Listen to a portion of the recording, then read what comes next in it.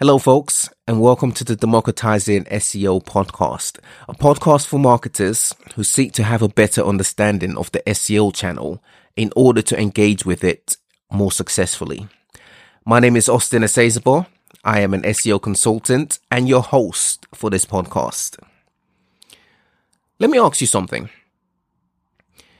Do you have the best-in-class SEO awareness in your business? Here's why I ask this. In order to optimize your site to generate more organic traffic, you need the best SEO practices applied on your site by the best SEOs. Having the best SEOs means supporting them in their development as SEOs. Well, if you've been listening to this podcast for any length of time, you know I'm a big advocate for evangelizing SEO. SEO is a channel that requires more than SEOs in order to be successful. So whilst SEOs need support, training, and development in SEO in order to be the best in class SEOs, non-SEOs also need support, training, and development in SEO in order for you to have the best optimized website. So, when I ask you if you have the best-in-class SEO awareness, I'm asking you this because I want you to consider the state of SEO in your business and how you can influence the success of it in your business for your business. Now, when I say SEO state, what do I mean by this? By SEO state, I'm referring to how SEO is regarded in your business, which shows on your website and on search engines.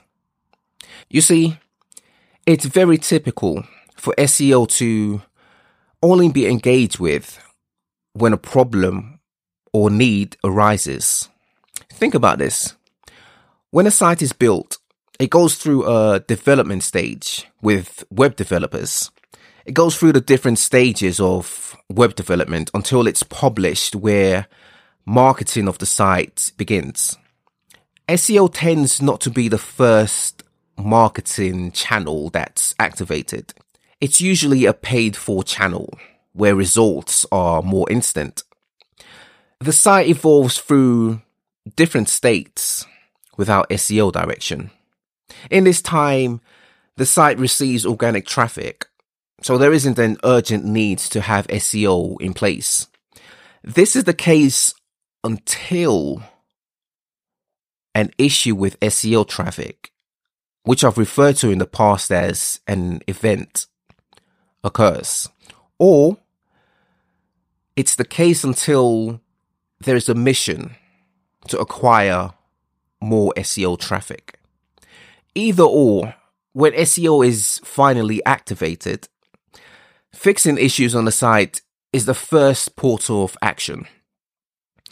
At some point in the SEO journey, there becomes the need to prevent issues from being created in the first place.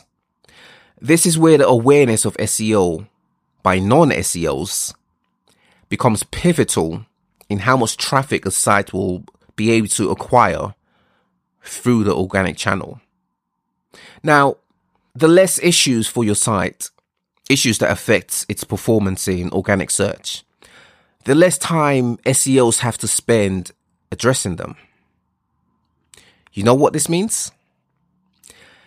This means they can spend more time growing organic traffic rather than trying to prevent it from worsening. If the state of your SEO is that of SEOs firefighting issues, you'll be unable to build your website, your business, with SEO.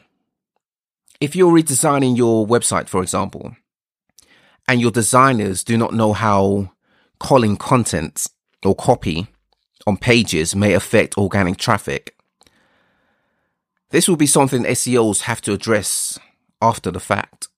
And by after the fact, I mean after your site has lost traffic, when the damage is already done and there is no going back from it. There is only improvement from its current state. If you had designers who were aware of how their actions on the site impact SEO performance, you could avoid and or mitigate traffic loss, organic traffic loss. Designers wouldn't ordinarily be aware of this because it's not their channel. This will be an unknown until they experience the consequence of traffic loss. Rather than having them learn the hard way, you could encourage SEO awareness. You see, every single person who deals with your website has the ability to negatively affect your SEO traffic. This is why awareness of SEO is so important. Awareness in SEO doesn't mean everyone in your business has to know how to optimize a site. It doesn't mean everyone does SEO. It does, however, mean that everyone should understand SEO and how their department impacts the site's ranking ability. Would you believe there are people in digital marketing who barely know what SEO is, yet they impact the direction of the site they work on? You don't want this for your organization. You want SEO to have a leading role in your site's growth because it's a core marketing channel for your website. In order to truly optimize your website, to truly improve it, the people behind it and the way they work together needs to be optimized. The less optimized your work stream is, the less you'll be able to climb up the rankings. The same issues you face with your SEO, the same challenges and states you have to go through, your competitors face the same experiences.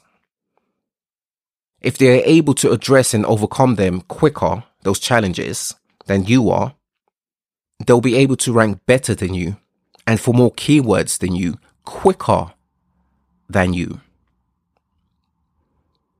Having the best SEOs is one thing. Having the best SEO awareness in your organization is another thing. It's another level of optimization. And this is the level you really want to be operating on in 2021 and beyond, if you want your website to evolve with the times. So think about this.